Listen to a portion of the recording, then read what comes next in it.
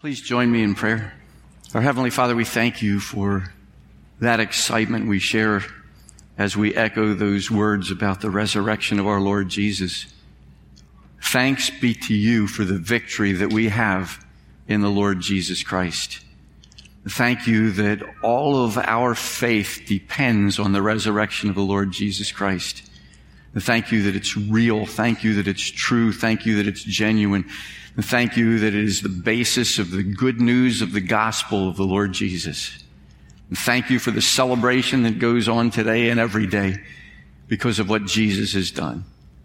Help us now as we look to your word to gain more reason for celebrating as we see more of your wisdom and more of your power, more of your sovereignty around this entire world and the universe. We thank you in Jesus' name. Amen. Let's turn together to John chapter 21.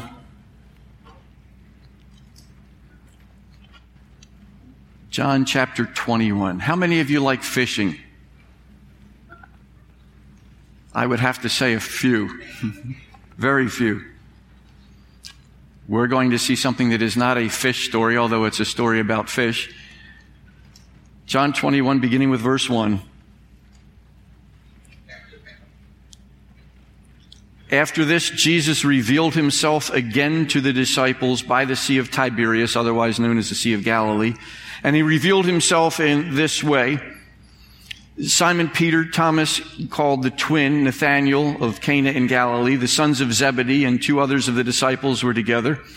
Simon Peter said to them, "I am going fishing." They said to him, "We will go with you." They went out and got into the boat, but that night they caught nothing. Just as day was breaking, Jesus stood on the shore, yet the disciples did not know that it was Jesus. Jesus said to them, "Children, do you have any fish?" They answered him, "No." He said to them, "Cast the net on the right side of the boat, and you will find some." So they cast it, and now they were not able to haul it in because of the quantity of fish. That disciple whom Jesus loved, therefore, said to Peter, "It is the Lord." When Simon Peter heard that it was the Lord, he put on his outer garment, for he was stripped for work, and threw himself into the sea. The other disciples came in the boat, dragging the net full of fish, for they were not far from the land, but about 100 yards off. When they got out on land, they saw a charcoal fire in place, with fish laid out on it and bread. Jesus said to them, "Bring some of the fish that you have just caught." So Simon Peter went aboard and hauled the net ashore full of large fish, 153 of them. And although there were so many, the net was not torn. Jesus said to them, "Come and have breakfast." Now none of the disciples dared ask him, "Who are you?" They knew it was the Lord. Jesus came and took the bread and gave it to them, and so with the fish. This was now the third time that Jesus was revealed to the disciples after he was raised from the dead. I've never caught a fish in my life. I've made several half-hearted attempts, but I have yet to get my first bite. So certainly you wouldn't consider me to be an expert about fishing. But I do take it on good authority that if you're net fishing and you have a torn net, you won't catch many fish. Would you all agree with me on that? We don't have to be experts. I mean, that makes logical sense. I know a little bit more about people than I do about fish. I know that if you have torn people, you have a very big problem as well. This morning we're going to look at two incidents. One where the fishing net should have been broken and it wasn't. And one where people should not have been torn, but they were. And they brought it on themselves by their choices. It was something that was quite avoidable. My concern this morning is for any of you who are on the wrong side of a tear. Maybe the wrong side of the tear that is pictured on the screen, where you're not on God's side, you're on the side where other things crowd in and push him away. That's my concern. My concern is that none of us would be torn from the things that are good, the things where we should be. Interesting that the last week of Jesus' life was filled with miracles. Let me name a couple of them. The resurrection of the Lord Jesus from the dead was the most significant, obviously, but there were many others. From noon until 3 p.m. on Crucifixion Day, there was a supernatural darkness that had fallen on the land. Now, can you imagine that? Think back to that time. In the middle of the crucifixion, Jesus was on the cross. There was a supernatural darkness that took place for 3 hours. There are a lot of people who are trying to come up with some kind of a natural explanation for that. Well, yeah, it was the lunar eclipse or a solar eclipse, or it was something, some conjunction of planets. Something happened. You have to have a lot of faith to believe that that was coincidental. You have to have a lot of faith because there were a lot of miracles that were happening right exactly at that same time.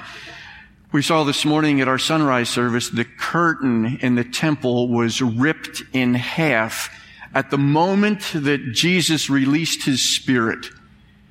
The curtain was ripped from top to bottom, and we learned this morning that that curtain was 60 feet high, 30 feet wide, very, very thick. I'd have to classify that as a miracle when that happened, at exactly that time. And exactly when Jesus released his Spirit, tombs were open, we heard, and there were people that came out of those tombs and started running around Jerusalem. They were righteous people, it tells us. And at that same instant, rocks were split. There was an earthquake. All of that happened at one and the same moment when Jesus released his Spirit. Coincidental? Supernatural darkness, the curtain being torn in half, the tombs being opened, the rocks splitting. No, it's not coincidence.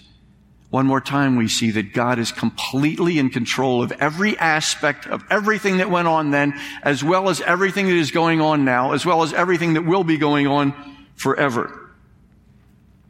We also, looking at miracles that were taking place at that time, the miraculous accumulation of fulfilled prophecies that could not have been contrived, couldn't have been by coincidence.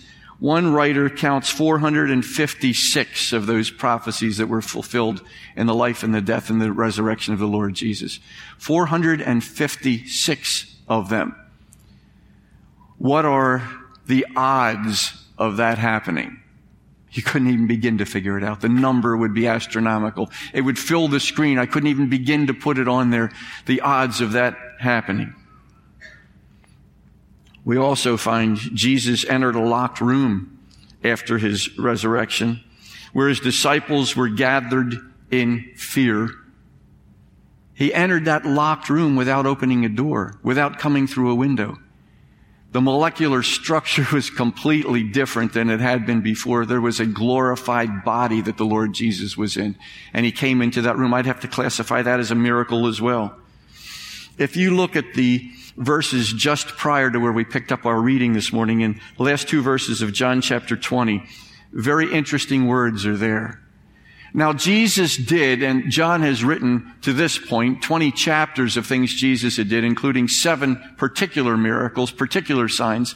Now Jesus did many other signs in the presence of the disciples, which are not written in this book. And he went on to say that couldn't be in a book because all the books in the world couldn't contain everything that Jesus did. He said, but I've selected some of these, but these are written so that you may believe that Jesus is the Christ, the Son of God, and that by believing you may have life in his name. We have an appointment that God made with each one of us and himself here this morning to be absolutely certain that these things were written for a purpose. That purpose is so that we might believe that Jesus is the Christ, the Son of God. If you don't believe that, God is saying, I'm laying out more evidence today. This is the accumulation of everything you've heard for your entire lifetime. But some among us have never said to the Lord Jesus, yes, I've heard that. I've heard it many times. But now I realize I need to have a personal relationship with you, the all-powerful, almighty Son of God. I need to invite you to be the Savior of my sins. It's not enough for me to intellectually know all of this. These things were written for a purpose, so that you may believe, so that you may put your faith and your trust in the Lord Jesus Christ. And that's a very, very important part of Easter. It's not just all about clothes and dressing up and family and eggs and all of that. It's about the resurrection of the Lord Jesus being made personal to each one of us. So in John chapter 20, verses 30 and 31, John comes up with a great statement there. But the miracles didn't stop with John 20, 31. These things had been written, but he had some more to say. He has one more chapter, and that's part of which we read in John 21, which includes the miracle of the 153 fish. Now, you could call this a miracle of many sorts. One thing that's going on is timing. And we'll see that as we go along. But 153 fish were caught. I find that interesting that they counted them. They counted those fish because what happened was so amazing. They wanted to be able to document all that was going on. One writer has said this with regard to the miracle of the fish. Normally, the fish that were netted in shallow water at night would migrate during the daylight hours to waters too deep to reach easily with nets, which is why Peter fished at night. And that's why they fished all night. They didn't catch any fish. They weren't expecting to catch any more. That's why they came in.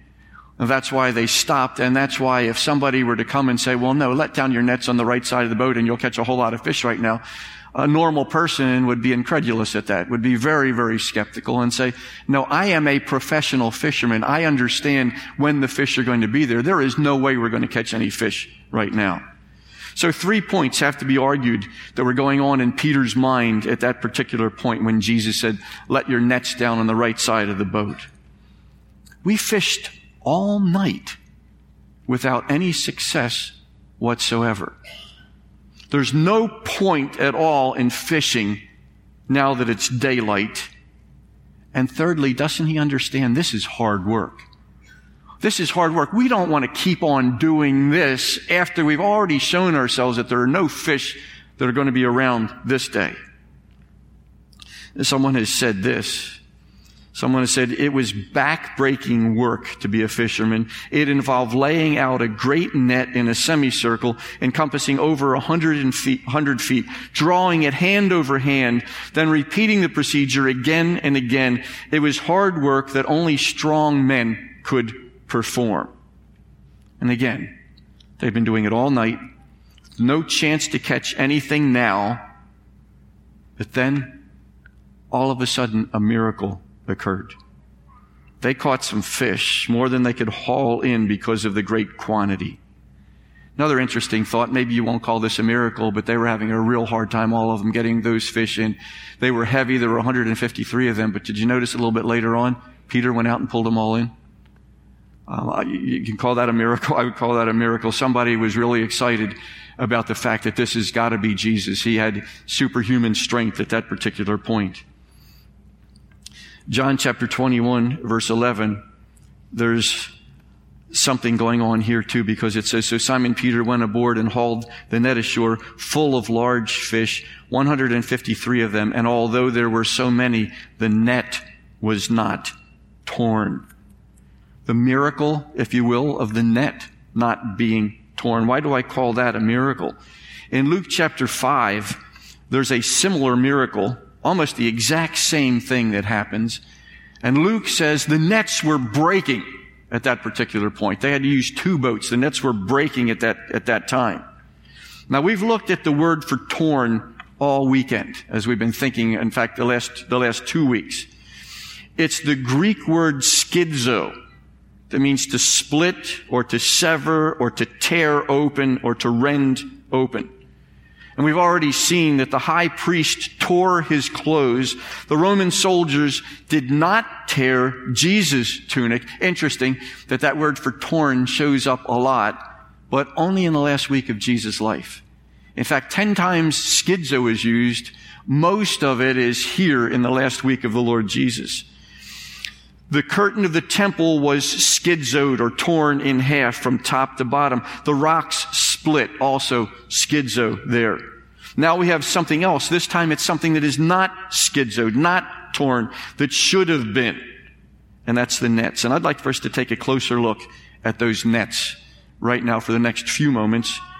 The net's not torn, according to John 21, verse 11. There are a lot of things getting torn, some other things not being torn that should have been torn. But when we think of tear or torn, we're drawn to the Easter story. We're reminded of all the miraculous events and supernatural happenings associated with Jesus' death and resurrection. We have a personal Lord who's willing to meet those disciples who let him down. He's ready to meet them right where they are so that he can lift them up. They let him down. He wants to lift them up. And so he meets them where they decided to go, back to fishing. As I mentioned, this example of schizo, the net should have been torn. 153 large fish. Let me ask you a question. Where were the fish hiding all that night when the disciples caught nothing? Where were they hiding? What were they doing? Were they having a fish party somewhere? Why weren't they where they usually were? Why weren't they someplace where they could be caught? They were obeying the dictates of the Lord of all nature. Somehow, some way, they had been told to keep a low profile on that particular night. Jesus performed a miracle by allowing the fish to be caught according to his timing and in his choice of location by those of his choosing against all odds. Once again, we see Jesus in complete control of nature, of humanity, of the spirit world, of absolutely everything. You know what? He's in control of all the circumstances of every one of our lives, too. There aren't things happening by accident. There aren't things that are happening that are surprising him about you or about me. Makes me want to ask the question, well, then why do we fret so much? Why are we so anxious? Why are we like just everybody else around us, wringing our hands in fear when we hear what goes on in the news, when we see what's happening in our own lives and our own circumstances? If we really truly believe that God is in control of absolutely everything, including everything about me, then why am I so uptight all the time? Why do I allow myself to wallow in the misery just like other people who don't know the Lord Jesus himself? So we have a situation that goes on in our lives. Well, why are we complaining? Why are we discontented? Why doesn't anything satisfy? Why are we always looking for a little bit more or something else to it? Now, metaphorically speaking, so what if when we fish sometimes we come up empty? Why do we get so agitated when plans don't at first seem to work out? Because God has proven himself over and over and over and over again, and yet it's as if he's got to prove himself every time anew because our faith hasn't grown at all as we look back on our lifetime and we look back at the faithfulness of God. I mentioned before, these are fish that shouldn't have been caught. The odds were against that. The net should have broken. But Jesus reversed the norm. He canceled the typical expectation. The fish were caught, and the net wasn't torn. And that was because Jesus could reverse the way things normally should be. This was a deja vu experience for the disciples. It was remarkably similar, as I mentioned, to Luke 5, 1-11. And perhaps this was Jesus' way of demonstrating to the disciples that it really was him. It really was him, because they said, this is the Lord. John said that. This is the Lord. Because it was the same MO that they had back in Luke chapter 5. Everything was happening exactly the same way. There's only one person in the universe who could do what was just done. This has got to be the Lord Jesus himself. And you know what else? Jesus may have been reminding them that they were fishing for the wrong fish. He had commissioned them to be fishing for people. In fact, the last couple of verses in the Luke 5 incident read like this. From now on, you will be catching men. And when they had brought their nets to land, they left everything and followed him. So Jesus repeated this exact same miracle to let them know this was him. He was alive, and he had never rescinded that order for them to be fishing for people and inviting people into the kingdom of God. There's a whole lot to what goes on here in John chapter 21. But there's even more during the thinking about the resurrection that has to do with tear or torn. There are torn people involved too. And you're saying, well, those references on the screen are in Acts. They're in Acts chapter 14, Acts chapter 23. What does that have to do with the resurrection? What does that have to do with Easter? I think you'll see in just a moment. We continue to follow the theme of tear or tearing. What we're seeing here, it's going to lead us to another split in Acts chapter 14, verse 4. Let me simply read this verse to you. It's on the screen for those of you who would like to look at that. But the people of the city were divided, schizoed. Some sided with the Jews and some with the apostles. What had happened? The apostles had seen a resurrected Lord Jesus Christ. They were immediately changed. They weren't the people that ran away. They weren't the people that were ashamed to be identified with the Lord Jesus. They saw the resurrected Savior had changed their lives, and then from there, they wanted to change the world. These same individuals who were huddled in fear, for fear the authorities would come and arrest them after Jesus had been arrested, these same people were now going in front of judges and kings and people in authority and saying, "You killed the Son of God. You killed the Son of God, the only one who can save us from our sins." And every one of them was martyred because of his faith in the Lord Jesus, with the exception of John. We aren't told exactly how he died, although they did try to martyr him. They boiled him in oil, and he escaped that according to a lot of the traditions that came from that particular time. So we have a situation in Acts chapter 14, verse 4. The people of the city were divided. Some were saying, "We agree with the apostles. This makes sense. We want to know about this Savior, the Lord Jesus Christ." But others were persecuting them, and there was a divide. People of the city were divided. Now, if you'll turn with me to Acts chapter 23. Acts chapter 23. We're going to read about some more torn people.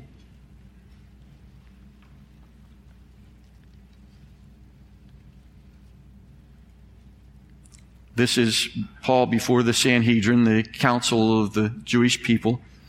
And looking intently at the council, Paul said, "Brothers, I have lived my life before God in all good conscience up to this day." And the high priest Ananias commanded those who stood by him to strike him on the mouth. Then Paul said to him, "God is going to strike you, you whitewashed wall. Are you sitting to judge me according to the law, and yet contrary to the law you ordered me to be struck?" Those who stood by said, "Would you revile God's high priest?" And Paul said, "I did not know, brothers, that he was the high priest." He didn't know. Maybe this is part of his poor eyesight. Maybe he didn't realize who it was that spoke that. There are a lot of reasons why this may have taken place. It's conjecture, though. It doesn't tell us. But he said, "I did not know that he was the high priest. For it is written, you shall not speak evil of a ruler of your people." Now when Paul perceived that one part, this is of the council here, that one part were Sadducees and the other Pharisees, he cried out in the council, "Brothers, I am a Pharisee, a son of Pharisees. It is with respect to the hope and the resurrection of the dead that I am on trial."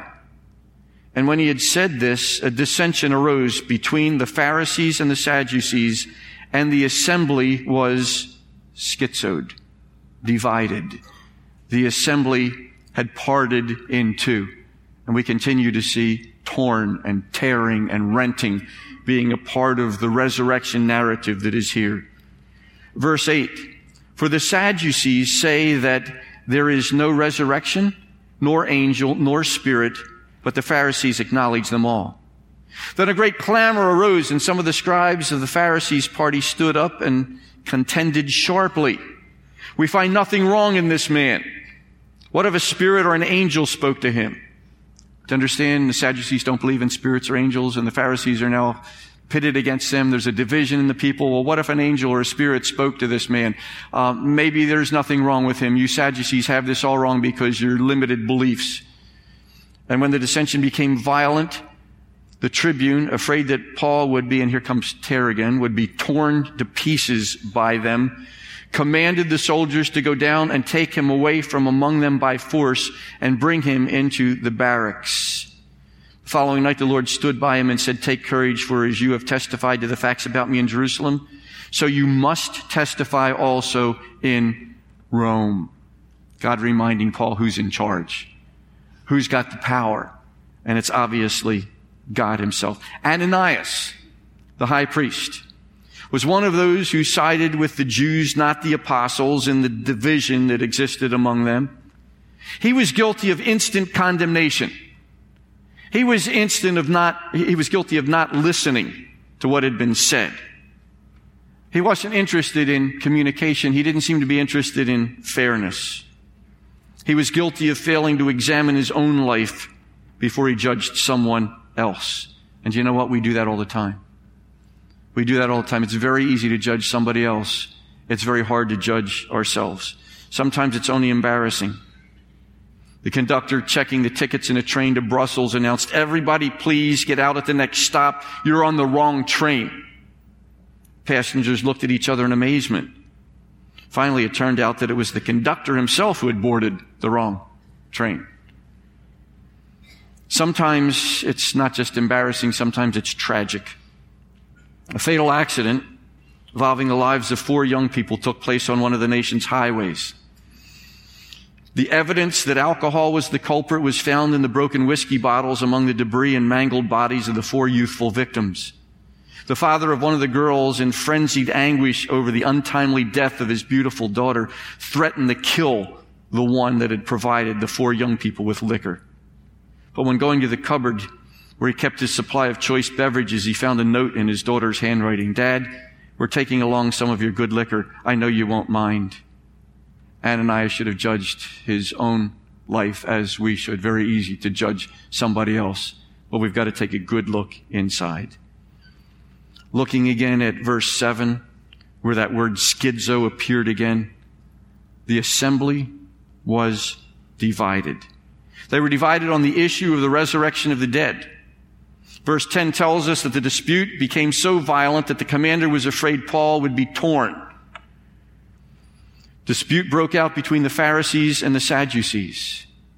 And the Apostle Paul took advantage of a truism spoken by Jesus that a house divided against itself cannot stand. Sanhedrin was almost evenly divided between the Sadducees and the Pharisees. The Sadducees were the majority party, but not by a lot. Let me compare the groups for just a moment, focusing mainly on the Sadducees. When I describe their beliefs or their practices, add to your thinking the Pharisees are going to be on the opposite pole from the Sadducees. The Sadducees didn't believe in a resurrection. That's why they were sad, you see. You can pick that up from them. They didn't believe in angels or spirits. They didn't believe in the supernatural. They didn't believe in the resurrection or angels or spirits or anything beyond what they rationally could see and experience and deduce. They accepted only the Pentateuch. That was divinely inspired according to them, but not the rest of the Old Testament scriptures. They were a religious party that existed among the Jews during Jesus' time, along with the Essenes and the Pharisees. The Sadducees actually would make the Pharisees look good. As much as the bad press that the Pharisees get, the Sadducees were a lot worse. They were aristocratic.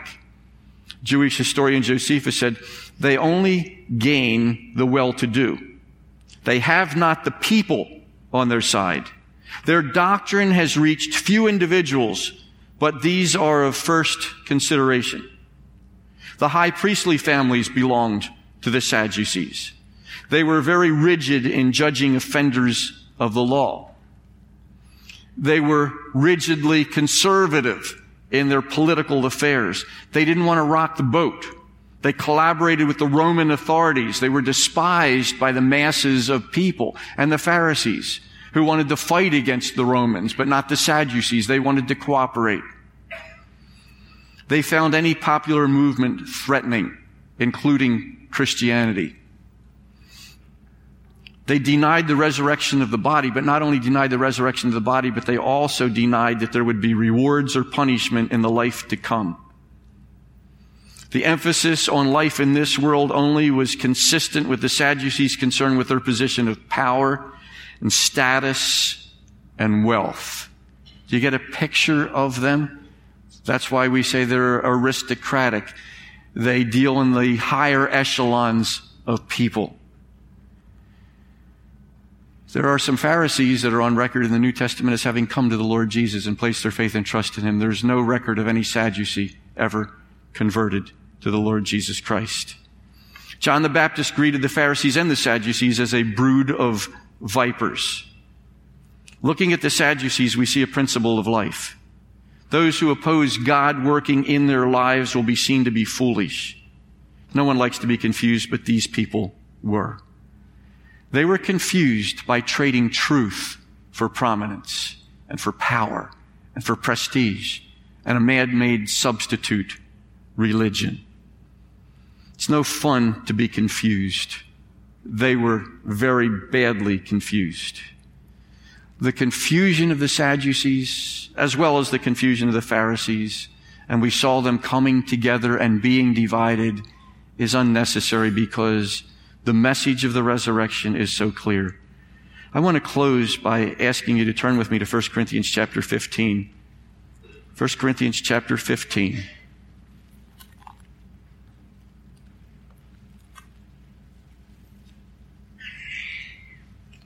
And as I read these verses, think about the loving message that would have been coming to the Sadducees. And yet, beyond the Sadducees, to each one of us today, each one of us who's going to be interacting with the truth of what's really, really significant. 1 Corinthians 15, verse 1, now I would remind you, brothers, of the gospel. The gospel's the good news. I'm going to remind you of the good news. This is in a theological, religious sense. The good news is how we can spend all of eternity with God in heaven. I would remind you, brothers, of the gospel I preached to you, which you received, in which you stand, and by which you are being saved, if you hold fast to the word I preached to you, unless you believed in vain. For I delivered to you as of first importance. Stop and let that sink in. I delivered to you what is of first importance. What I also received. He had to be taught this by the Lord Jesus. That Christ died for our sins. So here's the gospel. Here's what is of first importance. Christ died for our sins in accordance with the Scriptures. That He was buried. That He was raised on the third day in accordance with the Scriptures. And that He appeared to Cephas, that's Peter, then to the 12. Then He appeared to more than 500 brothers at one time, most of whom are still alive, though some have fallen asleep. Then He appeared to James and to all the apostles. Last of all, as to one untimely born, He appeared also to me. And then Paul goes on to talk about himself as being the least of the apostles. But you see the point that is here so far. Here's what's the gospel. I wanted to share the gospel with you. Here's what's of first importance. That the Lord Jesus Christ, and it mentions it so clearly, died for our sins in accordance with the Scriptures. He died, He was buried, He arose, and then it says, and He appeared, and He appeared, and He appeared, and He appeared, and you total them up, it's 550 some people He appeared to after He was raised from the dead. The evidence is there.